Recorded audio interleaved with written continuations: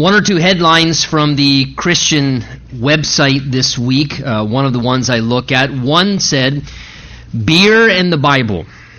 It was basically an article about how a church has sold its present facility to open up a new location where they will now have an in-house brewery for the community and will actually serve on tap cold beer in the midst of the worship service. Another article, same day, actually I was on the site, said, "Video game church to advance the kingdom of God." So now you can play video games. That's a part of the worship service and making efforts to advance the kingdom of God. Well, listen, in this passage in front of us this morning, here we find in the Bible the very first time the word church appears in the Bible. And interestingly enough, and I think very fitting, we find it on the lips of the Lord Jesus Christ. And in connection to the first mention of the word church, we see, I think, some lessons attached to it that give some insight as we look at Jesus' interaction with his disciples and his followers, leading up to his first mention, his first announcement of this thing that we call church, allowing us to see, I believe, what Jesus intended for his church to be and what his heart was for it foremost. Now, let me just say, since we haven't been in Matthew's gospel prior to this study, just a quick background. Prior to what we're looking at this morning, the events prior, Jesus has just warned his followers, the disciples, regarding the dangers of the established religious leaders of that particular day. Particularly the Pharisees and the Sadducees. The Pharisees had wrongly reduced spiritual life to strict rule-keeping, to religious observances alone, and I think that's fitting. A lot of times people's mentality of church is religious rituals and kind of rules that we're supposed to keep and so forth. And unfortunately, the Pharisees had sort of wrongly reduced spiritual life, not really to intimacy and relationship with God, but just doing a few rituals, following some observances that seemed religious in nature. The Sadducees, another established religious group in that day, they were sort of the spiritual liberals, if you would, of that day in the ancient culture. They were sort of the ones who had a label of spirituality, but really sort of anything was still okay to do. The Sadducees were very liberal in their theology and beliefs. They did not believe really in the spiritual realm. They didn't believe in angels. They didn't believe in miracles. They didn't believe in the resurrection after death. And they really endorsed kind of enjoying the material and temporal realm to the full. It was sort of an anything goes. They upheld no moral or righteous standards of conduct, and that was sort of the Sadducees among the religious movement of the day. Well, look, Jesus knows that what people in the world need is a true encounter with the living God. An experience with the God of heaven and creation. And the way that happens is by knowing the Lord Jesus in a personal relationship. Look with me in verse 13. With that backdrop, it says, verse 13, "When Jesus came now into the region of Caesarea Philippi, he asked his disciples, saying, 'Who do men say that I, the Son of Man, am?'" So Jesus leads his disciples at this point, we're told, to a unique location. He takes them to the far north, up to the area of Caesarea Philippi, where in this place he's now going to deepen their understanding regarding some vital spiritual truths. It says they moved to Caesarea Philippi. We know that area is about 25 miles northeast of the Sea of Galilee, which is way up in the northern part of Israel. North of that, it was a territory in that day that was mainly non-Jewish. It was a Gentile territory predominantly, so there were a lot of pagan practices and customs. And Caesarea Philippi was specifically known as an area where there were many, many temples and altars to all types of foreign deities, of Baal worship, of the worship of Pan, and even an altar and temple in that area to Caesar worship that existed. And interestingly enough, Jesus takes his followers to this area known for the worship of all these foreign fake gods, if you would. And it is there in that place that he asks them this leading question in verse 13 to draw out a process for his lesson that he wants to give to them spiritually. It's there he says to them this searching question, who do men say that I, not these other deities and temples and altars, who do men say that I, the Son of Man, am? In other words, Jesus says, what is the opinion of people about me? What are people saying about me? So Jesus, understand, he's comfortable with who he is. Jesus knows all things about all men. He's not asking this really to get information he's not aware of. This is part of a spiritual education process where the Lord, assembled together with his followers in their midst, is asking them to really consider and think through some important spiritual truths. He wants them to express what people think about who he is. And as I look at this little picture in light of the first time Jesus is going to use the word church, it reminds me that part of the existence, really one thing, of what church is to be, the local church, when we assemble together with Jesus as his followers, part of what the process intended for that is, one thing for sure, is that it can be an atmosphere where people can work through their spiritual questions as human beings so that they can come to right conclusions about who Jesus is.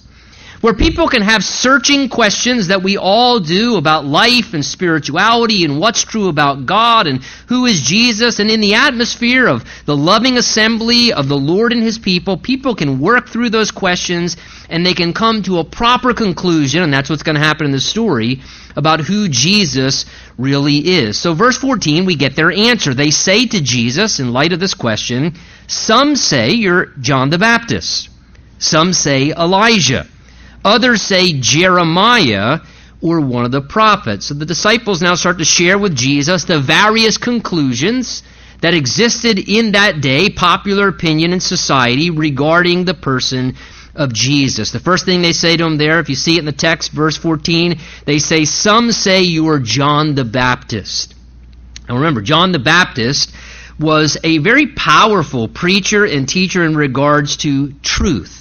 Truth about the kingdom of God, about repentance of sin, about what it meant to live righteous before God. He brought a great spiritual revival in his day. And some thought, interesting, that Jesus was John the Baptist who had been executed at this point, that he'd kind of come back from the dead, and now he was carrying on his teaching ministry once more. And I look at that and I think that's fitting, because today, is it not true, that many people see Jesus as sort of a powerful teacher, someone who taught really good things and had some really great things to say, and just a powerful teacher of God. And that's what some people believe about the person of Jesus. He was a good moral and spiritual teacher. They secondly said, verse 14, some say that you're Elijah. Now interesting, the Old Testament said that Elijah would return and come again before the Messiah came. And remember, Elijah, we're looking at his life now on Wednesday evenings. Elijah was what? He was a great and a powerful prophet of God, and someone who was known for incredible miracles in his ministry. And again, I think what a fitting answer, because today as well, some people, when they are asked who Jesus is, they would say, well, yeah, Jesus was a prophet. Or Jesus was a miracle worker. He did great miracles by the power of God during his life on earth.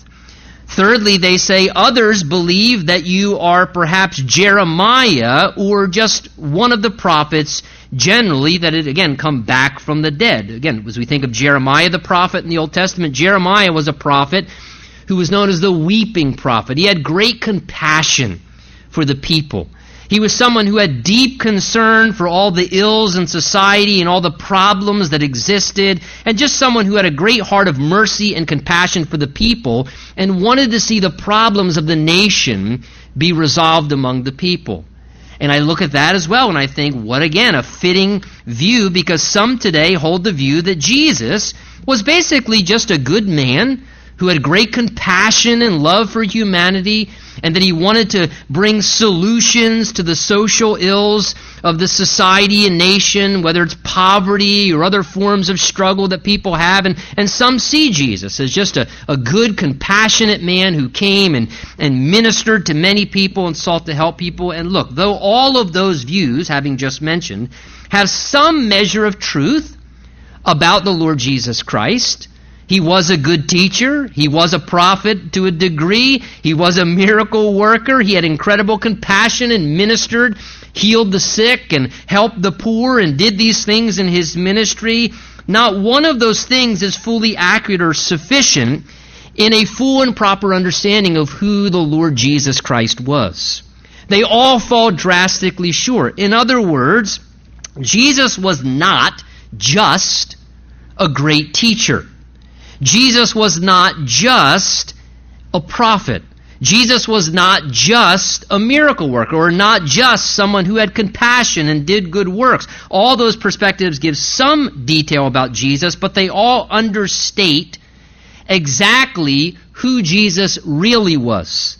They all fall short of a full explanation of who Jesus really is and his main purpose. Now, it's at this point when they answer, Jesus, we're going to see verse 15, gets very direct. And he makes things get really personal now in his question. In a sense, Jesus listens to their answer to his question, who do men say that I am? And Jesus basically now, verse 15, says, thanks for sharing what the general crowds are saying. Appreciate the information. But then verse 15, he then said to his disciples standing there, those assembled that day, but who do you say that I am? Thank you for telling me what everybody else is saying about me, but there's a personal thing that needs to be resolved here. Who do you say that I am? And I think the emphasis truly there is on the word you, that Jesus was emphasizing, who do you say that I am? Not what do others say about me, who do you say that I am? He made the question and the answer a personal decision that must be faced. Something that they, as individuals, had to address and come to a conclusion about, because each person has to come to their own personal crisis point in this life to consider that reality. Who is Jesus to you personally? Not who is he to your spouse or to your parents or to your friends or to other people. Who is Jesus to you?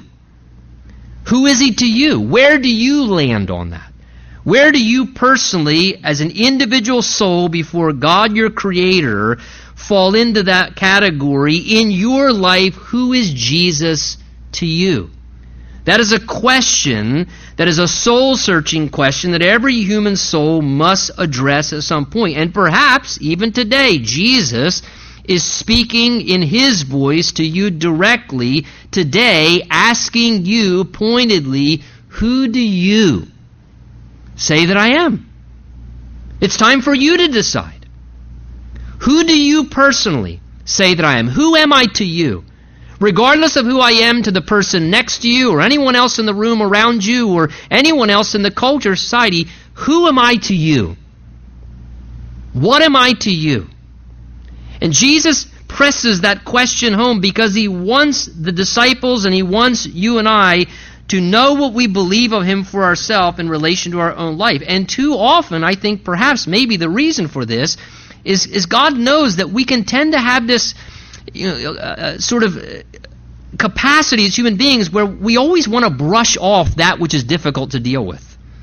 And we kind of want to ignore sometimes spiritual responsibility or the reality that we do need to answer certain questions. And we sometimes want to take spiritual life and responsibility and we want to push it aside and kind of just cling to the beliefs of other people around us.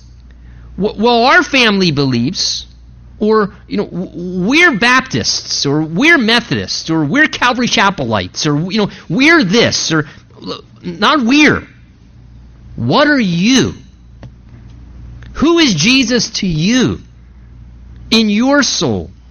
As someone who one day, like every person, realizes it is not going to matter what your family believes about Jesus. It's not going to matter what your friends do or don't believe about Jesus, how they answer that. Jesus is going to say, who do you say that I am? And that personal encounter with that decision regarding Jesus is critical. And I ask you today, have you faced that question yet? Have you sincerely come to a conclusion for yourself? Because every human being has to confront that question and answer. It can't be avoided. And how you as an individual answer that question determines your eternal destiny. Hell and torment and the lake of fire forever and ever and ever, or eternal life and the glorious peace and joy and comfort of heaven hangs in the balances. How you answer that question of Jesus, who do you say that I am, to you? The answer to that question, listen, is sealed at your death. It's sealed at your death. And that is a question that cannot be avoided, and we will stand alone before God and the throne of God and give account for what our answer was to that question. It is a life-searching, important, the most important eternal question. And my question today is are you prepared to stand before your Creator? Because you will. All by yourself. And answer that question. Are you comfortable with the answer to that question? Are you confident that you know the answer to that question? This question of Jesus goes forth, who do you say that I am? To which verse 16, Peter answered and said, you are the Christ, the Son of the living God. Peter, often being bold and brave, I don't know if he's answering specifically for himself or collectively for the disciples, but he takes the cue and he answers the question with incredible confidence.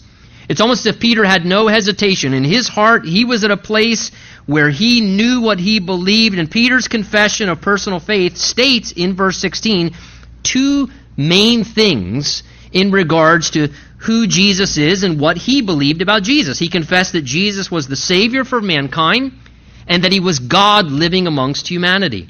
Notice, first of all, his first thing he states, he says of Jesus, his confession personally, you are the Christ. The Christos is what the Greek is there, the anointed one. And again, the word Christ or Christos is the Greek term that was used to define the title or the phrase Messiah, which was the Hebrew term. And the Messiah, remember, was the coming Savior or the coming deliverer that God promised he was sending to his people. The Messiah, the Savior, the deliverer, was the predicted one. In the Old Testament scriptures, God gave hundreds of specific predictions or prophecies of this Messiah deliverer that he was sending to the earth that would come among humanity as a Savior for the people. And the Messiah in Christ was to come and rescue and redeem and to bring the kingdom of God. Isaiah 61 said that Messiah would preach good tidings to the poor, heal the brokenhearted, proclaim liberty to the captives and the opening of the prison to those who are bound, and proclaim the acceptable year of the Lord.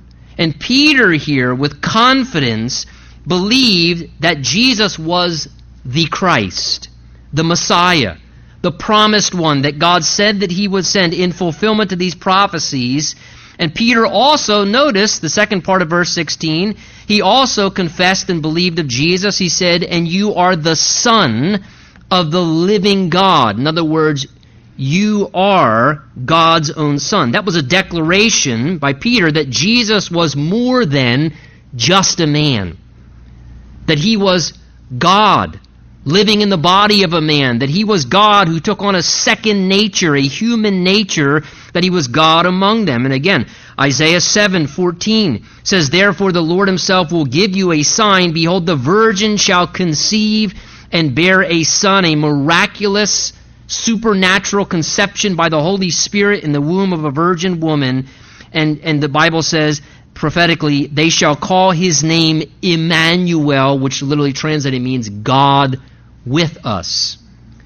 Isaiah 9 verse 6 as well tells us, "For unto us a child is born, unto us a son is given. The government will be upon his shoulder, and his name will be called Wonderful, Counselor, Mighty God, Everlasting Father, Prince of Peace." Again, prophetically saying that the mighty God, the everlasting Father, would come in the form of a child being born. You have both the humanity and the deity in that one prophecy in Isaiah 9. A child is born. That's humanity. That's on the human side. A child would be born. And then on the divine side, it says a son is given. God in heaven gave his eternal, blessed Son sitting at his right hand. God gave his Son, and the way that happened is he was miraculously conceived in the womb of a virgin, and therefore a child was then born. That child was the Lord Jesus Christ, being fully God and fully man simultaneously. God took on a second nature and became a man, being fully God and fully man. And look, that is why Peter believed rightly that Jesus was God. That he was God dwelling among them. He wasn't just a prophet or a teacher sent by God. He was God in their midst. He was God living as a man, revealing himself to humanity, ministering among the people. And being God and man, that's why Jesus becomes the perfect mediator between God and mankind. That's what Paul meant when he wrote in 1 Timothy 2 that God, our Savior, notice, God becomes our Savior. God, our Savior, desires all men to be saved and come to a knowledge of the truth, for there is one God and one mediator between God and men, the man, Christ Jesus. It's because of who Jesus was that he could be that perfect bridge and mediator between God and mankind. The man, Christ Jesus, being the perfect bridge. Peter was believing and making verbal proclamation of exactly what was true about Jesus. And I love this scene again here as we think of it in relation to Jesus using the word church here for the first time. Here is the Lord. He's assembled with his followers. And in the midst of that gathering, what happens? What do you find? You find Peter believing accurately about Jesus and speaking things that are true about Jesus. I think what a beautiful picture there of the assembly of the church in an embryonic form there. You have there in that scene people believing who the Lord Jesus accurately is in all of his fullness doctrinally. You have someone, Peter at least here, giving public honor to Jesus amongst those who are assembled. Almost a beautiful picture of praise and worship. He's proclaiming and praising Jesus. You're the Christ, the Son of the living God, giving him honor so that he's glorified and worshiped as God and Savior. And a proclamation being made before other listeners of things that are true about the Lord Jesus. And I look at that and I think, wow, Lord, may that always please remain what the church is about. People accurately believing who you are, and people giving honor publicly as they're assembled to you as God and Savior, and people speaking about you accurately regarding your nature and all of who you are. Well, as Peter makes this miraculous, marvelous confession about Jesus, in verse 17, notice, Jesus then says in light of Peter's statement, he said to him, "Blessed are you, Simon Bar-Jonah," or son of Jonah is what that means. "For flesh and blood has not revealed this to you, but my Father who is in heaven." So notice, as Peter makes this marvelous confession about Jesus being the Christ and the Son of the living God, it's at this point Jesus informs Peter and those listening what really has happened in his life in order for Peter to have been able to come into the spiritual condition he was now in his understanding about Jesus, and to believe rightly about who Jesus is. And take notice what Jesus is saying. Peter, you did not arrive at that understanding or hold that belief by just human reasoning alone. But Peter, what actually happened, he says, it required an experience of a spiritual revelation from God in your life. He says to him, look at the text there, verse 17, Peter, flesh and blood did not reveal this to you. Now listen, certainly, absolutely, human reasoning has its part in our spiritual life. God's given us a mind. He's given us the capacity to reason and to think and a will to choose about what we do think. Yet Peter could not take credit that he came to the right conclusion about Jesus in his own life because of his own human reasoning capacities alone. It wasn't that he was just such a smart guy and such a good critical thinker and that he'd been to the right schools of theology, and he went to the best seminary, and so now he's doctrinally sound in regards to who Jesus is. It was not a natural process alone, of studying facts or reading information or hearing things by lecture that came to drawing this conclusion. Peter's intellectual experience would not have been enough by itself. That's why Jesus says, rather, Peter, it wasn't flesh and blood that revealed this to you, but he says, going on, it was my Father in heaven who revealed this to you. He wanted Peter to understand God had worked supernaturally in Peter's life by a work of the Spirit to reveal this truth. That understanding came as the direct result of a spiritual revelation from God. There was a spiritual revelation that took place inside of Peter's heart and mind and soul and spirit where God gave him clarity. God opened his eyes, the eyes of his heart, if you would. God opened his understanding as a sinful, weak, darkened human being, and even gave him the faith to express what he believed in Christ. Jesus wanted him to understand it required a gracious intervention of God to show this to Peter. If you would, God shined the light inside of Peter's soul and illuminated Peter as a human being to come to a place where he realized who he was and who he was standing before, and that this was the Savior.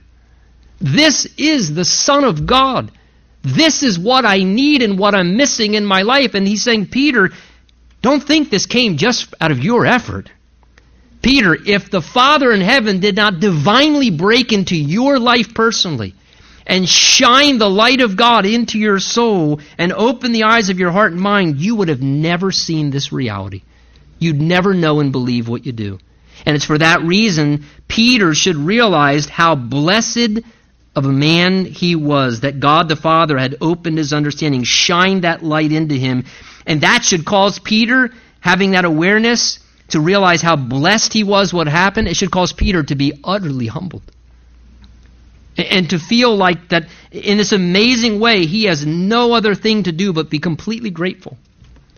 That God would do such a gracious, compassionate thing inside of his dark soul in such a way and that it would inspire him to worship. How could you not want to worship when you realize what's happened?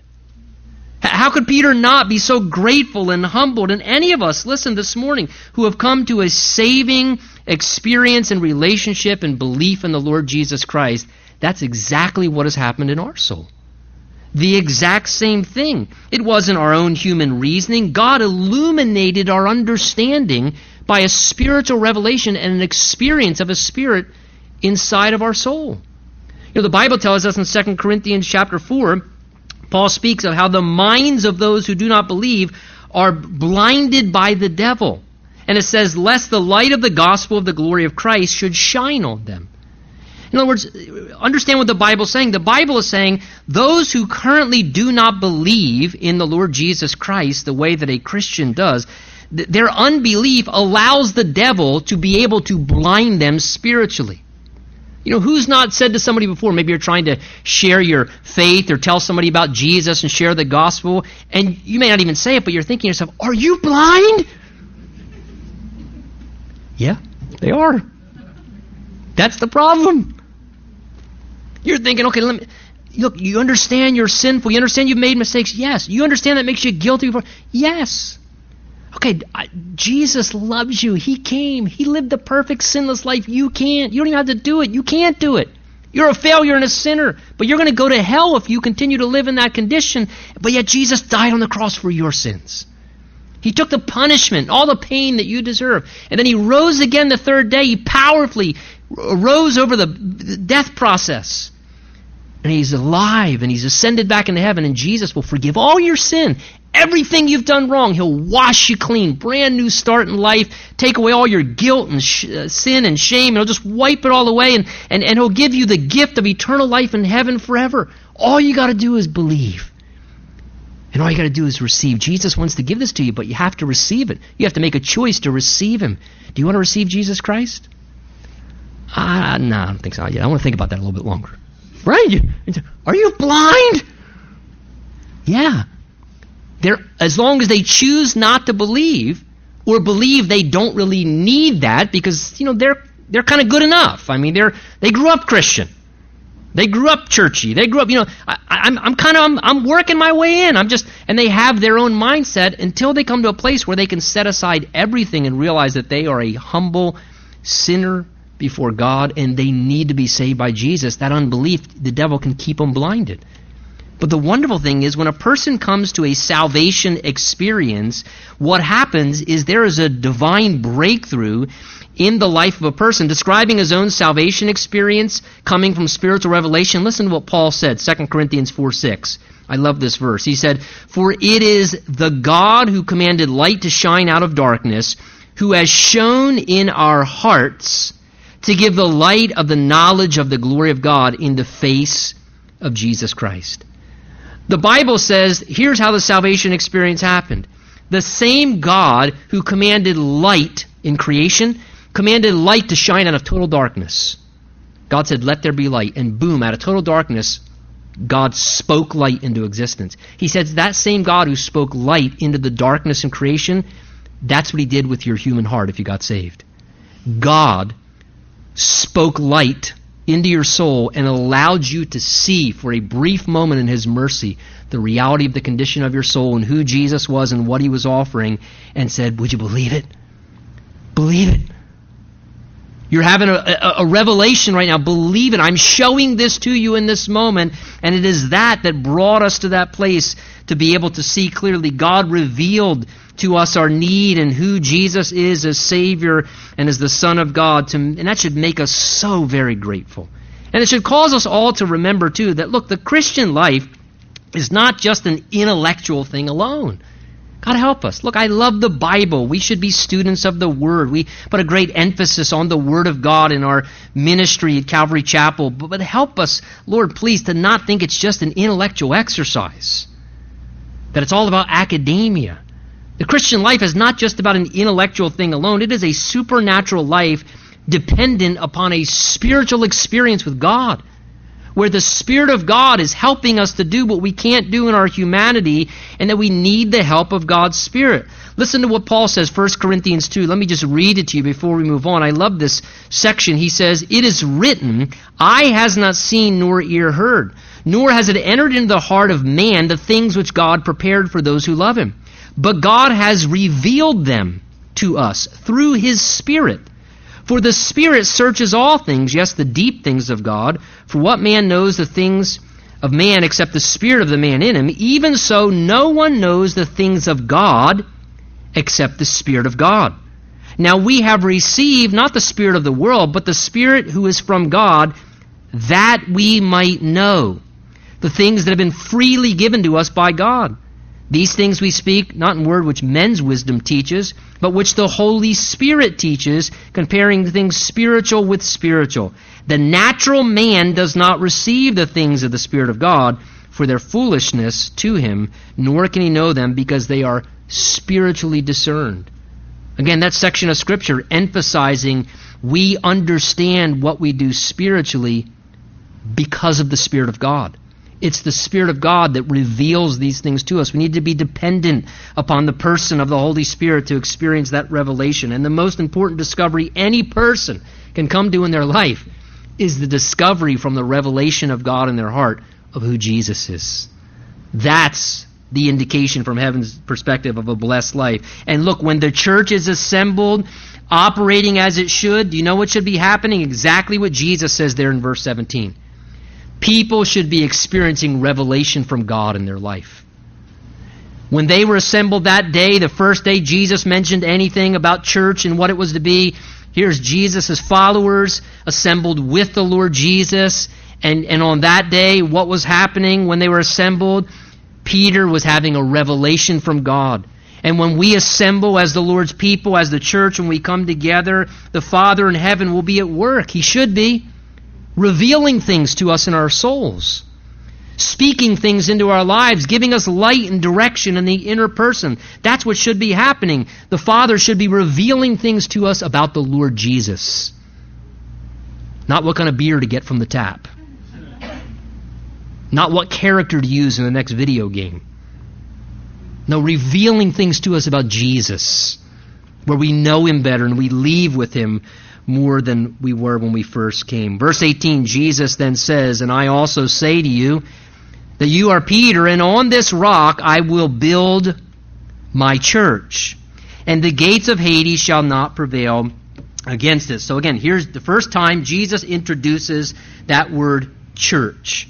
First time it shows up, it's on the lips of Jesus when His followers are together with Him, and it tells us some truths in connection, I think, as I said, to what church, perhaps from the Lord's perspective, was really intended to be. Interesting, the word church itself, Jesus uses there, verse 18. It's ecclesia in the Greek. It was a common term that spoke of ecclesia, an assembly, or those who were called out to assemble together and to gather together, a special assembly, which tells us something right away. We learn that the church does not refer to a building itself or a structure or a particular meeting place. The word church is a reference to people. It's those who assemble together, those who gather together, a called out assembly. The church is a group of people who have been called out of living in the unsaved world and have now been called together to follow Jesus instead. We assemble together because we share a common love and commitment to our Lord Jesus Christ. So you might accurately say the church is a reference to those who know Jesus, who worship Jesus, and who follow the Lord Jesus Christ. And it's in connection to that wonderful confession Peter's just made about Jesus in verse 17 that Jesus then says now here in verse 18 that I say to you, you are Peter, and on this rock I will build my church. So verse 16 he says, you're the Christ, the Son of the living God. First thing he does is, Peter, let me tell you where that confession came from. Not really from you, but from heaven revealing that to you. And then he says, and Peter, in light of that confession you've just made so accurately about me, he says, I want you to know you are Peter, and on this rock I will build my church. Now Jesus is indicating, notice, he would indeed establish and build his church on a specific foundation. He make a reference to a rock there. The question is, what is he referring? What is the rock upon which he would build his church? Well, the language here helps in some ways when you look at it.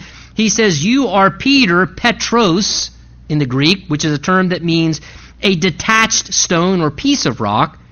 And then Jesus changes the term when he says, and on this rock, Petra, with an A, different Greek word, which speaks of a large area of bedrock. Upon this Petra, this large area of bedrock, I will build my church on that bedrock. Now, from the language change of the Greek words, from the overall teaching of the Bible, and let me go one step further, and from common sense, I do not believe that Jesus was saying that he would build his church upon Peter. No disrespect to the Apostle Peter. But I have a very hard time thinking that Jesus would establish and build his church on a fallible, unstable human being.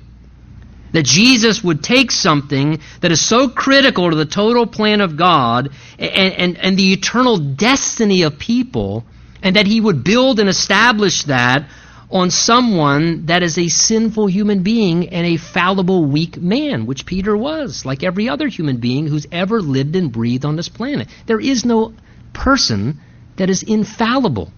Only Jesus was the sinless, infallible man who ever lived. And it just simply makes no sense to me. Something as important as the church, as I said, no disrespect to the Apostle Peter, but why would God entrust and build the church upon a man? It would just make absolutely no sense. It contradicts Scripture, and God is a wise builder and a good steward.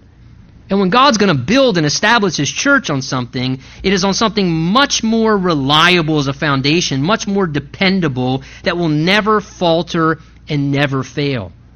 So I believe what Jesus is referring to, that solid bedrock that Jesus builds His church upon, is the confession, verse 16, that Jesus just received from Peter's words, where Peter said, "You are the Christ, the Son of the living God." Jesus built this whole thing to draw that answer out as heaven revealed it to Peter on that day, knowing what Jesus was going to say, so that Peter would say directly and clearly, "Jesus, you are the Christ, and you're the Son of the living God." And it is thinking about that confession, that truth about Jesus, that truth that He is the Savior and the Son of God, that Peter said, "Right on." And upon that bedrock, Petra foundation of proclaiming what's true about me, I will build my church upon that. What is true of me and what is said that's accurate about me, I will build upon that as my church. The proper understanding and proclamation of who Jesus is the foundation of the church. That's why 1 Corinthians 3:11 says, "No other foundation can anyone lay than that which is laid, which is Jesus Christ." And the way that Jesus builds His church, how He builds His church, is by the proclamation of what is true about our Lord Jesus. Read through the New Testament. 2 Corinthians 4, Paul says, "We don't preach ourselves, but Christ Jesus the Lord." Paul said, we don't preach ourselves or present ourselves or present our ministry or our style or our slick church. We present Jesus. That's what we preach. We tell people about Jesus. It's not who we are. He says people need to know that Christ Jesus is the Lord. Paul said, 1 Corinthians 2, "We determined to know nothing among you except Jesus Christ and Him crucified." It's the communication of Jesus being God and Savior that builds the church, because that's where spiritual transformation happens, right? That's what Paul said in Romans 1, verse 16. "I'm not ashamed of the gospel of Christ," he said, "because the gospel of Christ, the good news of who Jesus Christ is and how He saves," he says, "that's the power of God unto salvation for anyone who believes." That is how the church is built and moved forward as the Lord builds it. Notice also a few other things from verse 18. We see the church clearly belongs to who? Not a man, not any ministry organization, but to Jesus. He calls it what? Verse 18, "My church." My church. Jesus takes complete ownership and makes it clear that the church is His bride, it's His flock, that it belongs to Him and His ownership. Acts 20, verse 28 says, "Shepherd the church of God, which He purchased with His own blood." The church is blood bought. The gathering of the Lord's people was blood bought, and it belongs to Jesus, who is the head of the church, the Bible says. We're just the body who respond to His direction. Jesus is the foundation and the head of the church. The Bible teaches that we're just like living stones, Peter says. We're just stones that Jesus adds in to this spiritual house, if you would. He being the foundation and the bedrock, we're living stones put together to build a spiritual house for the dwelling place of God on this earth. Look, such an important thing for us to always remember. The church belongs to Jesus. It's His church.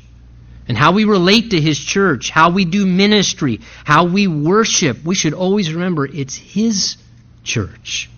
Belongs to Him. That sets a totally different tone for how we approach those things. Notice also Jesus' desire and will is to build His church, because He says there in verse 18, it's a promise, "I will build my church."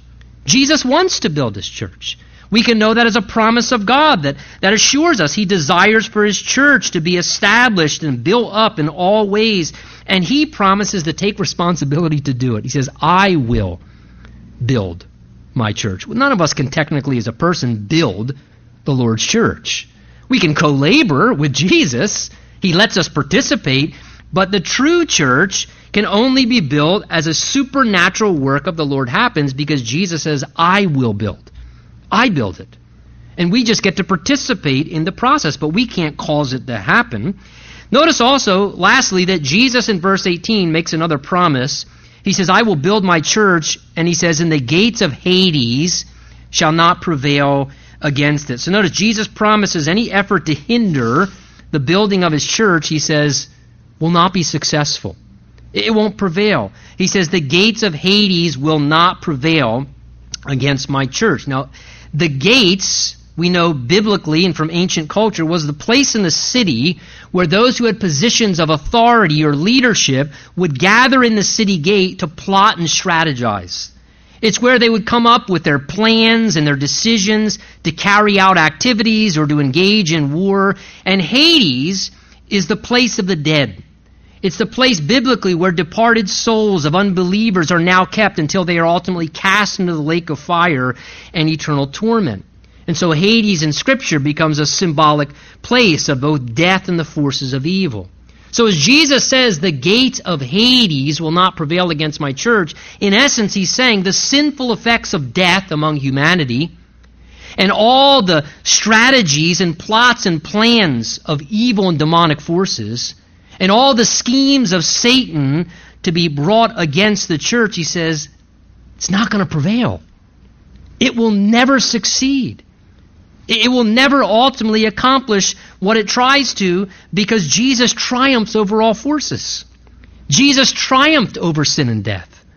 And Jesus has authority over Satan and the power of hell. Look, death and the forces of hell and evil, are they going to attack the church? Oh, yeah. That's called spiritual warfare. But Jesus' wonderful promise is Satan will not succeed in what he attempts to do in resistance against God's people. That if you are belonging to the Lord and a part of His church, that you can have confidence Jesus is stronger. He has more authority. And Satan may scheme and work and attack and assault, but he won't prevail. Because the Bible says we are more than conquerors through Him who loves us, through Jesus. And He won't let the devil prevail as he seeks to work among His people. You know, from this story, Jesus mentions church here. We learn such a beautiful picture here, a gathering of the Lord's followers coming aside. And what's happening again in this scene, can I remind you? They're gathered together. People are coming into a deeper and a fuller understanding of who Jesus is. People in the midst of this scene here are giving honor and glory to Jesus for who He is to them personally. You're my Savior. You're my God. People are hearing the voice of the Lord. God is revealing things to people in the depths of their soul. People in this scene are learning things about the heart of the Lord, what Jesus desires to do. They're hearing Jesus speak to them, and Jesus is assuring them and giving them promises. Listen, that's church. God help us to keep it what it's supposed to be. Amen?